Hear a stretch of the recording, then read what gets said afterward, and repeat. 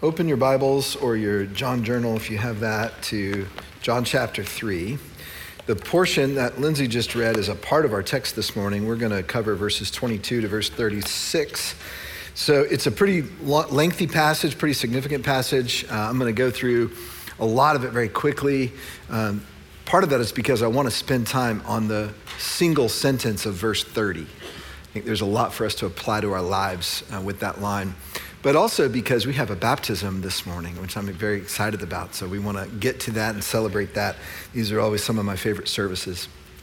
Speaking of some of my favorite services, if you missed last week, it was a beautiful opportunity for us as a church just to commit to what we believe. And so last week we covered John 3:16. Probably the best known verse of the entire Bible. And we had a big John 3:16 sign on the stage, and everyone who believes, whosoever believes, had an opportunity to come up and sign their name on that sign. And it represents the body of Christ at Fellowship Bible Church. And that sign is hanging in the area out here, vestibule, outside these doors. If you turn to the right when you go out. If you weren't out last week and you want to sign it, we would love for you to. Now, before you sign it, let me remind you what you're declaring when you put your name on this sign is, I believe. Well, what does it mean to believe in Jesus? It doesn't just mean I believe the historical facts about Jesus. It means that I believe those facts and I'm trusting my life. I believe in him as my Savior. I'm trusting him as my Savior. It's a commitment of the will as well as an acknowledgement of your mind. And so if that's where you are and you'd say, yes, I have come to faith in Jesus Christ, and you weren't here last week, we'd love for you to put your name on that sign, and you can do that after the service. And I was sitting down here at the front row when all this was happening last week, and the thought that came to me was, I don't know all of these people that I see coming up on the stage, and I wish I did. I try to say this every week, and I'm going to say it again. If we haven't met, or it's been a little while, come down to the front sometime and just introduce yourself. I'd love to just know who you are and say hello. But I wish I knew everyone is what I was thinking last week. But seeing those names go up on it was just a moment of unity of the body of Christ for me. And I thought to myself, I don't know that person, but he's my brother, she's my sister. And there's that sense of the body of Christ that I think that we sometimes lose, and sometimes we need something visible and tangible to represent that for us. And so I'm really glad to have this sign now, and it will stay out there during the rest of this series at least. Well, let's jump into our text. And I'm going to start with the first, 22 to 24. So the first three verses, and I'll cover them quite quickly so we can keep on going through. But let's set the stage here in verse 22 of chapter 3. After this, Jesus and his disciples went into the Judean countryside, and he remained there with them and was baptizing. John also, now this would be John the Baptist, John was baptizing at Aenon near Salim because water was plentiful there and people were coming and being baptized, for John had not yet been put in prison. These verses are significant because they're the only time in the gospel record we have where Jesus and John the Baptist were ministering at the same time. Their ministries were happening sort of side by side. In this case, there was a little bit of a distance. They couldn't have been that far apart because there's not that many places in the Jordan River that are deep enough for you to baptize people. It's not as big a river as I thought it was before I actually went over there. There are parts of the Jordan that look more like a creek than a river. And our Israeli tour guide said, in the Holy Land, everything gets upgraded. A creek is a river, a hill is a mountain, a lake is a sea.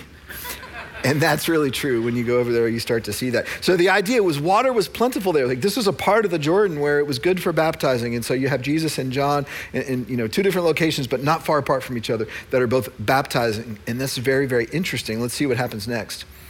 Now, a discussion arose between some of John's disciples and a Jew over purification.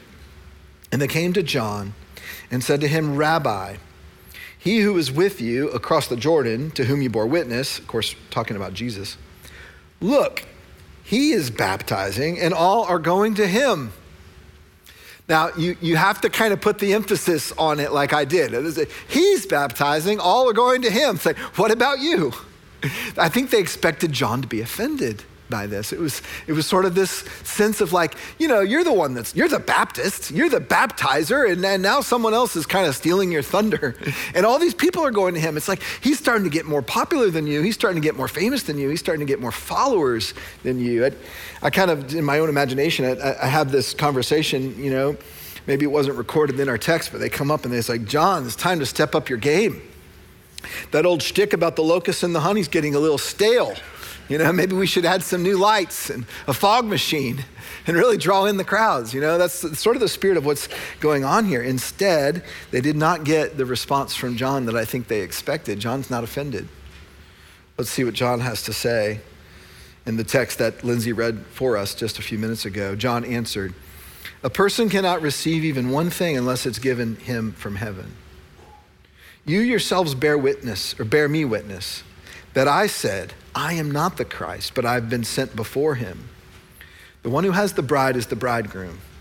The friend of the bridegroom who stands and hears him rejoices greatly at the bridegroom's voice. Therefore, this joy of mine is now complete. He must increase, but I must decrease." Such a rich response by John. There's two main themes in here that I want to point out. The first, I'm going to bracket 27 through 29a. And then the second main point we'll get to is 29b through verse 30. So the first key idea, what John's talking about, 27 through 29a, is this. John knows his role. There's no confusion in John's mind what his role is. So verse 27, I want you to understand this verse this way. When he says a person cannot receive even one thing unless it is given him from heaven. All that I have, John is saying, is gift. It's been given to me from heaven. So the number of people that I've baptized, the followers that I have, the platform that I have, this doesn't come from me. This comes from heaven. And because all that I have is coming from above, I cannot take one step toward my own ambition. I cannot take one step outside of what's been given to me to chase my own glory. That's the starting point for John. He knows his role. And then verse 28, he's declaring his role. You heard me say previously, I'm not the Christ, but I'm sent before him. And it goes back to John chapter 1 when John the Baptist says, I've been sent before Jesus to point him out, to bear witness of Jesus. That's my role, John is saying. That's my job. And then he gives this amazing analogy. The one who has the bride's the groom, the friend of the groom rejoices for the groom. Now, weddings have changed a lot in the 2,000 years and across the cultures, but some things in weddings have not changed. And there's a close linkage between the friend of the bridegroom that John the Baptist is talking about and our best man. It's essentially the same idea. So who's the best man? The best man is chosen by the groom to stand right beside him, immediately beside him, and has some other responsibilities. Usually, when I'm officiating a wedding, I always tell the best man to hold the rings. And they're your responsibility. I look at them straight in the eye. And some of these best men, they have no idea what they're doing. They're there for the party, whatever. So I have to look at them straight in the eye and say, you must have the rings. And oftentimes I'll say, give the license to the best man, because groom, you don't need to worry about it. And I'll even say, if for some reason there's a fumble of the ring in the wedding ceremony, best man, I want you to get on your knees, not the groom. Best man's going to serve the groom. That's his purpose. And once he understands that, usually he's in the game. Now, can you imagine if I was officiating a wedding and I said, welcome, this is a beautiful occasion. We're gathered here to exalt the glory of the best man. Would never do that. I would never say the purpose of today is about the best man. Everyone recognizes it's not. It's about the bride and the groom. It's about the wedding ceremony. So this analogy is so helpful. It's so clear. John the Baptist is saying, I have a role, and it's an important role, but it pales in comparison to the groom, the bridegroom, who of course is Jesus Christ. So John has this clear picture of his role. The second thing here, therefore, this joy of mine is now complete. He must increase, but I must decrease. The big idea here is John's joy. And I love his choice of word. John's joy is in Jesus's glory. Guys, this is what I want you to grab. It's not just John's duty to exalt Christ. It's his joy to exalt Christ. John is essentially saying to his disciples, not only am I not offended that all the people are flocking to Jesus, it It's joyful for me because my purpose was to point to him. My purpose is that he'd be exalted. My whole role that I've been leaning into these years is now coming to fruition, and my joy is now complete. So it's like, again, the best man standing up there. And that the wedding of his friend, the groom, is a glorious day for him too. It's a beautiful day for him too, but not because it's about him, because he sees the joy of his friend receiving the bride. And so John says, my joy is now complete. And then this sentence that we'll come back to later because I want to dig into it. He must increase, but I must decrease. What a good summary for any of us who claim to follow Jesus. What a good goal. Jesus must increase, but I must decrease. In other words, that we would say, our joy also is in Jesus' glory. The joy of my life is like the joy of John the Baptist's life. And I find fullness of life as Jesus is being glorified through me. Oh, we don't tend to think that way. And I want to help us try to get there later in the message. But for now, let's finish the text. I want to draw out a couple things in the last portion, and then we'll come back to verse 30 and apply it. Now, before I read 31, let me just note, this is no longer John the Baptist speaking. So you notice the quotation ends in verse 30. So this is now John the writer, or John the disciple, who is now writing. And what he's going to do in these few verses here, 31, 36, is he's going to draw the first 3 chapters to a close with a theological summary. And there's some rich things here. He who comes from above is above all. Of course, talking about Jesus. Who is of the earth, belongs to the earth, and speaks in an earthly way, talking about all the rest of us. He who comes from heaven, Jesus, is above all. Like he's the leader, he's the forefront of all of us. 32, he bears witness, Jesus bears witness to what he has seen and heard from where he comes from heaven. Yet no one receives his testimony. However, verse 33, whoever does receive his testimony sets his seal to this, that God is true. You know, Jesus is the fullness, the truest representation and picture of God. And when you receive Jesus, you're acknowledging, that's God. I received God. Verse 34, for he whom God has sent, Jesus, utters the words of God, for he gives the Spirit without measure. And that'll come to play later in the Gospel of John when Jesus talks about the Spirit of God flowing out of him, and that's for us. Verse 35, the Father loves his Son and has given all things into his hand. Whoever believes in the Son has eternal life. That sounds like John 3:16, doesn't it? Whoever does not obey the Son shall not see life, but the wrath of God remains on him. Okay, all this is good and rich, but we only have time to really dissect verse 36, and it's the big one. It's the big verse in this. 2 comments on verse 36. Number 1, notice how seamlessly John equates belief and obedience. He's setting up a parallel construction here, and he uses the words interchangeably. Do you see that? Whoever believes in the Son has eternal life, but whoever does not obey the Son shall not see life. There's a parallel construction going on. Now, you and I tend to think, okay, you believe in Jesus, and then you obey him, and those are entirely separate. John would say, no, the act of believing is an act of obedience. And John would also say, the act of following Jesus is an act of faith. It's an act of belief. So belief, obedience, go hand in hand. They're like 2 sides of the same coin. And if you've been at fellowship like 3 years ago, I don't remember when it was, 4 years ago, we taught through the book of James, and that was our illustration, was a coin. Faith and works, 2 sides of the same coin. You cannot separate them out. For John as well, belief, obedience, 2 sides of the same coin. You cannot separate those out, which means if you signed your name on that poster, you are a follower of Jesus, not just a believer in Jesus. You're a follower of Jesus. He's your master. That's what that means.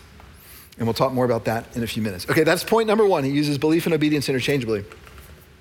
Point number 2, we need to talk about wrath. We need to talk about wrath. This is a problem word in our time. What I mean by that is wrath has become something we don't know how to talk about, that we just don't talk about it. It's a biblical concept that we've kind of turned the volume down because people don't want to hear about wrath. I want to help us reclaim this word a little bit this morning. And here's the sentence that I want to start with. God's wrath is good. And immediately right there, that's hard for us to accept. God's wrath is good. How could wrath be good? I only have negative associations with wrath, you're likely thinking. God's wrath is good. Now, how can that be? Well, two things you need to know. Number one, the more you understand the reality of evil, the more you'll come to see the goodness of God's wrath. You see, part of the reason that we don't know how to talk about wrath anymore is because we've lost our belief in evil. In our day and age, if you talk about evil in the world, you're looked at funny. Like, well, those people aren't evil, and there's a sense that that's right, that they're not. But there's also a sense that they've done evil, or that position or that posture or that hatred inside of a person is not evil. They just weren't taught any better. And so we diminish evil, or a natural disaster comes into the world, and we say, well, that's not evil. That's just a natural disaster. And even as I say these things, I know I'm kind of hitting up against some defenses in our own minds, but I want to take us back to what the scripture talks about. Evil is real.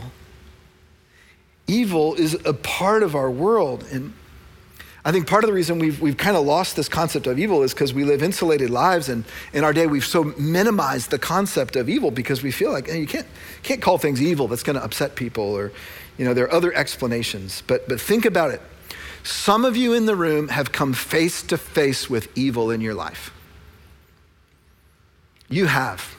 And if you're one of those people, you don't struggle as much with the wrath of God because you want God's heart set fully against the evil that you experienced.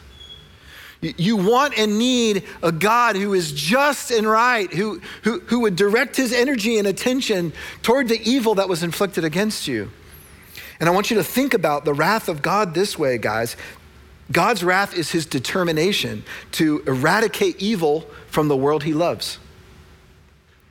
God's wrath is not directed toward the goodness in the world. God's wrath is directed toward the evil in the world. The problem is the world is infected with evil. That's what Genesis chapter 3 teaches us. So track with me just on this. If you're able to come this far, keep tracking with me. God's wrath toward evil is a part of his love for the world.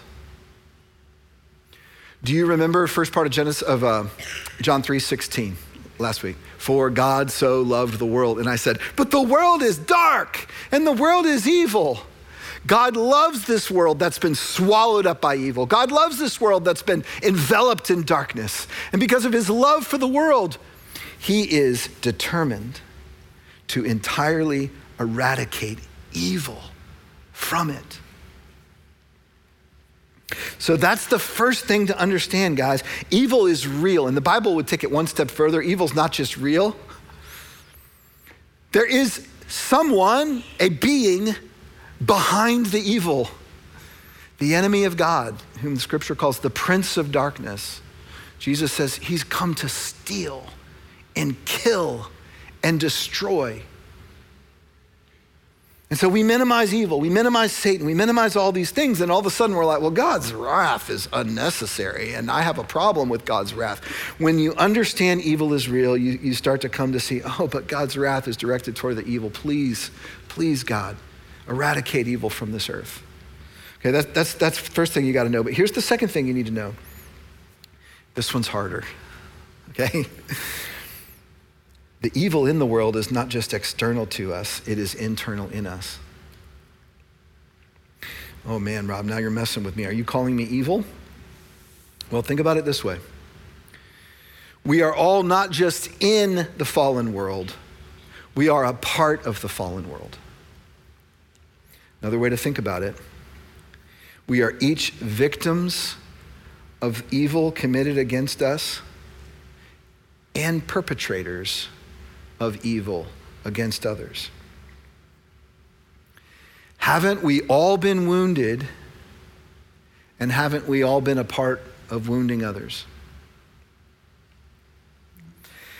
And you might say, but my wounding of others was accidental. My wounding of others was not nearly as serious as the wounds done against me or the wounds that other people do against other people. I've never killed. I've never done some of these heinous things that might be coming to your mind right now. And yet you are, just as I am, caught up in the ocean of fallenness that is true of this world of darkness. And so the darkness is not just out there. The darkness is in here. And when you do enough digging into your own heart, you start to understand, you start to realize even the evil inside of you, the evil inside of me. So then your brain goes to this. Okay, if what Rob said, the definition of wrath is God's determined to eradicate evil from the earth, if that evil is not just outside of me, if it's also inside of me, what does that mean for me?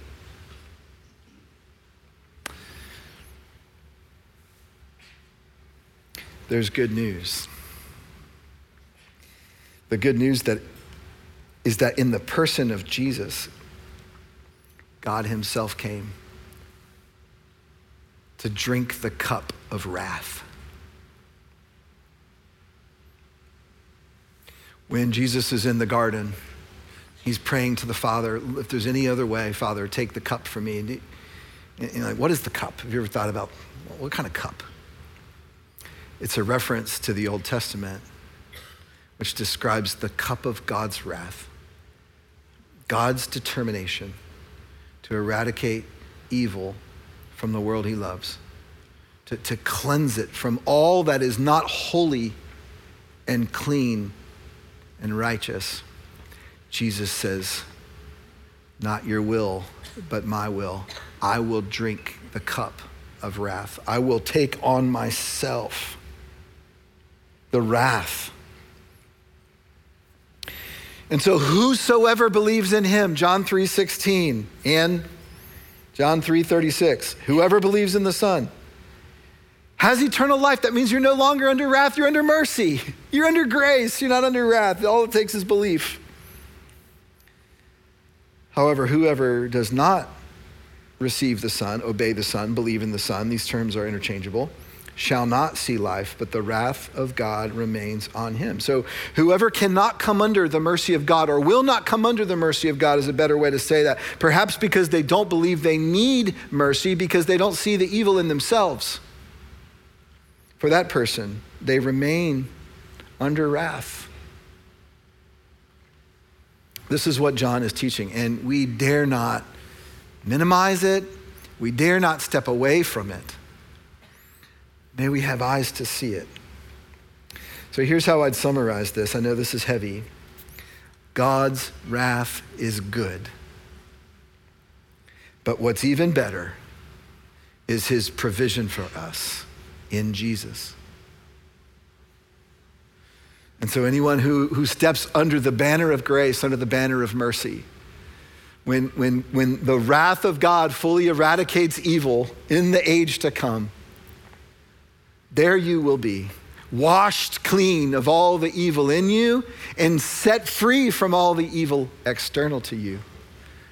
And there will be endless joy in a world without sin.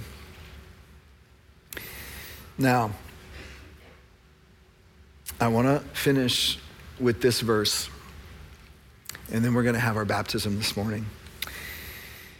If this is the cry of John's heart, what you have to understand he's saying is this. He's saying, listen, it's not about me, it's about Jesus. And that's the posture of a disciple. That's the posture of someone who's a follower of Jesus, who's a believer of Jesus. And yet, can we all admit that there's a part of us that doesn't want to decrease? I have that in me. In other words, if you're a follower of Jesus, but you're also honest about the walk of faith, you would say this: he must increase. Yes, to God be the glory, and I really do want Jesus' name to be exalted. But why do I have to decrease for that to happen?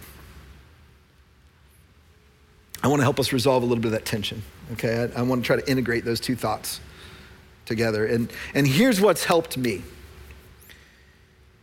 Coming to a deeper understanding of what humility actually is. and what it's not.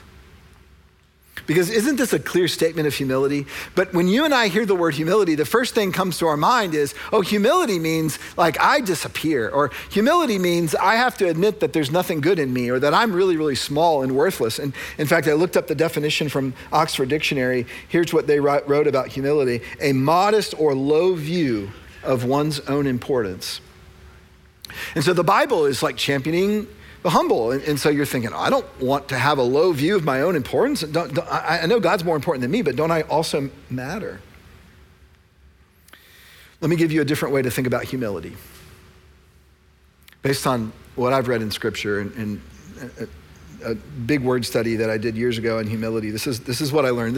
This is my own paraphrase of what I think humility is about in the Scripture. Humility is a true perspective of your place in the cosmos.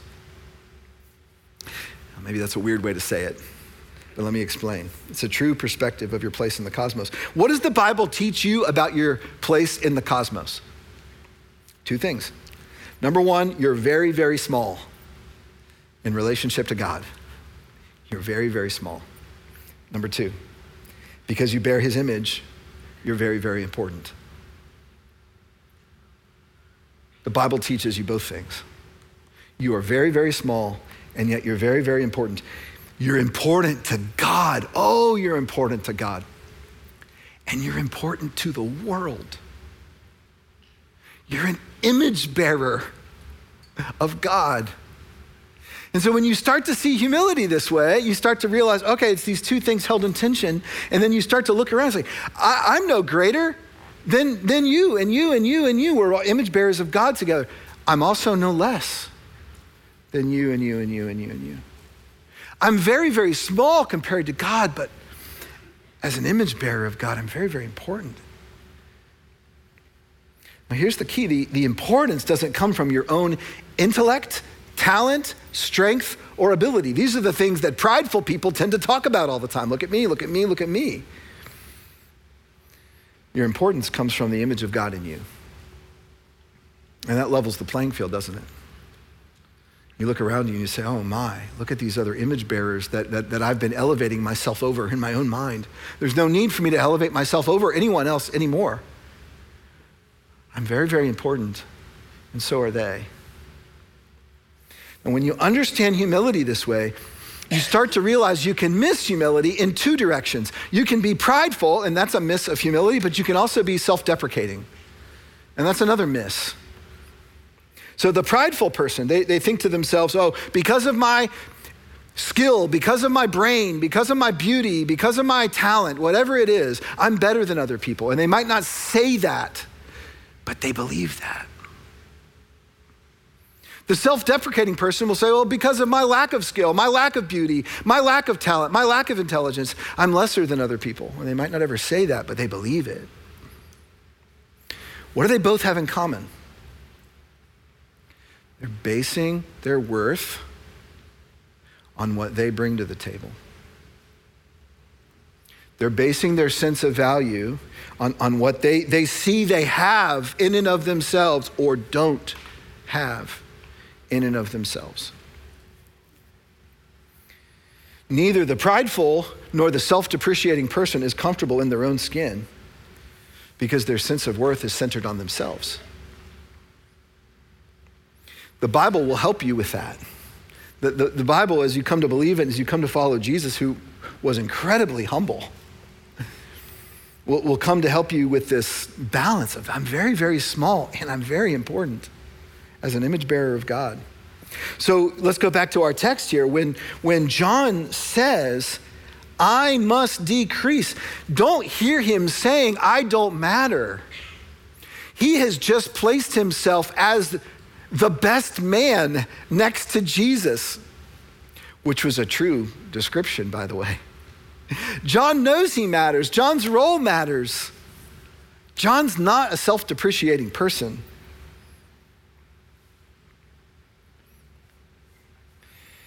Here's the last thing I want to do, is I want to give you a picture that may help you with this. And here's the wrestle that I think most of us have. It's just like, okay, Jesus must increase, I must decrease. How do I do that? What does that look like? How do I find joy in my own decrease? And what would that even be for me to decrease? That does mean I make myself smaller? How do I do that? Let me give you a picture. This is an illustration I've used before. Some of you in the room will have seen it before, but I don't think I've ever used it in this room, in the sermon. I think I've used it in some other contexts, and I used it a week and a half ago with some folks, and I thought, I want to bring this back out because it fits this verse. So here's the illustration.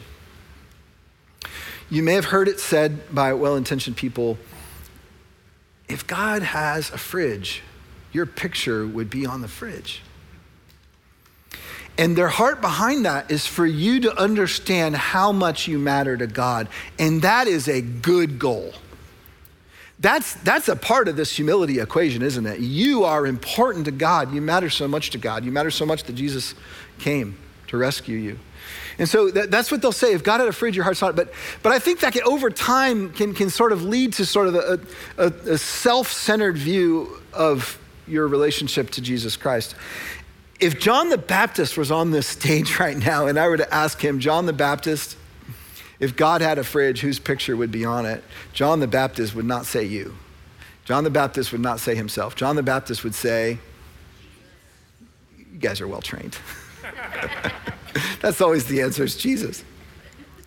Jesus' picture is on the fridge of the Father. Right? That's what the Bible would tell us. His delight is in the Son. Let's put an image up on the screen. You know, it's imagine that's the fridge of God and there's Jesus' picture on the fridge. But here's the thing about this. This does not mean that you don't matter. Take a closer look. And let's see what happens when we begin to zoom in on Jesus Christ. Is you start to see the body of Christ. You start to find yourself. You start to find your place. You start to see you and your beauty and your individuality and the power that is imbued in you as an image bearer of God. Now, this is not just some cute little inspiration. This is theologically true. Paul says we are in Christ, and he uses that phrase over and over. Jesus says at his Last Supper with his disciples, you know, my goal is so that you would be in me and I in you and we are in the Father. There's this unity, and this is us. This is the bride of Christ. This is the body of Christ. And so when you start to see this, go ahead and go to the next one. When you start to see it this way, you realize it's okay for me to decrease. I'm still on the fridge. I can't get myself off of the fridge, just as I couldn't get myself off on the fridge, because I'm in Christ. And Christ has earned the full delight of the Father. And he didn't do it for him. He did it for us. So you can start to loosen your grip a little bit and say, I will follow that man. If he came to serve that way, I will follow him. I will find myself in him. Oh, Jesus, may I serve you because you are the servant of all. And this can start to change the way you think about yourself and you think about following Jesus. You can surrender to him because you know he loves you. He must increase, I must decrease. And we're about to see one last picture of that through this baptism. And so while we're preparing for this baptism, let me just remind you of what baptism is. Baptism is a step of following Jesus. Baptism is obedience to a direct command in the scripture. Baptism is identification with Jesus. Baptism, this individual steps into this water in just a minute. What she's saying is, I believe.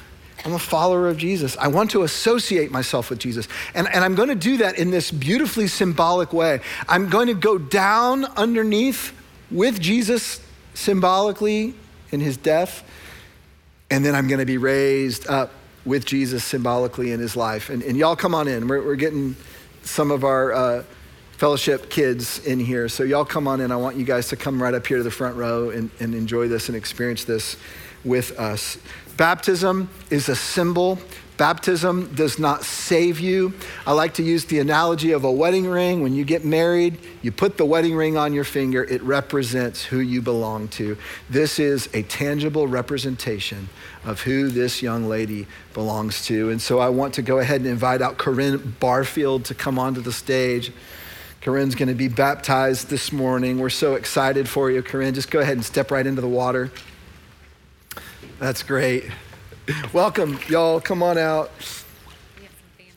Come on, bring the family. Bring everybody who wants to come up. And let me introduce you a little bit. This is Cole and Kristen's, Corinne's parents and family. If you guys want to come up on stage, feel free. Come on up. There'll be plenty of room for all. Y'all just come and gather around Corinne. And maybe you get so close that you get a little wet this morning. That'd be kind of cool. Y'all come onto the stage. Let me slip around here and grab a microphone. So as they're coming up, let me tell you a little bit about this family. You know, the Barfields have been a part of fellowship for quite a long time, and they've got extended family that are part of this church as well. And yeah, you sure do. We're going to fill the stage, aren't we? Well, can y'all slide over just a little bit more? We'll leave room over on this side. There you go. Thank you. That's very, very good. And so this morning we have the pleasure, the honor of baptizing Corinne. And Corinne, I'm not going to ask you any really hard questions. We've already gotten to know you a little bit, but I do have an important question to ask you. How's the water? It's pretty warm. It's pretty warm. That's the last service, they said it was cold. So I think we did a little warming of the water in between. I'm glad it's good. Cole, let me hand the microphone to you and allow you a chance to say a few things about your daughter. Corinne, we are so proud of you this day on your baptism. We've seen evidence of your faith in Christ in many aspects of your life. Whether it be in your nighttime conversations and prayers, saying verses prior to gymnastics meets, admitting when you're wrong and asking for forgiveness, being a light to your friends and family, your empathy and your compassion in how you see others. You have consistently shown your desire to grow in your relationship with Christ and become more dependent on him and shine his light to others. Corinne, the core of baptism means identification. You are first a child of God. This world will attempt to place many identities on you throughout your life. An identity in what you do, such as gymnastics, where you go to school, who you hang out with, or even being a member of our own family. In fact, this is a struggle that all of us throughout our lives deal with. But this day is a day to remember.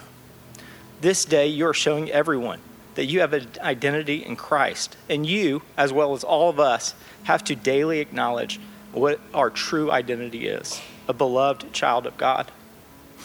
You are our daughter, but most importantly, you're our sister in Christ. Amen. Amen. Those were good words. And I know, Corinne, as you hear those words from your dad, and I know you all have had lots of conversations about this, I hope you know not only how much you're loved by them, but how much you're loved by us. So just take a look at this congregation right now. These people are also your family. I'm your brother, and those are your brothers and sisters in Christ. And this is a beautiful picture this morning. We are so glad that you're in this family. And so I'm going to ask you just two more very easy, quick questions. The first is this: do you believe that Jesus is God's son who died for you and was raised again for you? Yes. And are you being baptized this morning to show the world that you're a follower of Jesus? Yes. Amen. Then it is our honor to baptize you this morning in the name of the Father, the Son, and the Holy Spirit, buried with Christ in baptism, raised to walk in newness of life.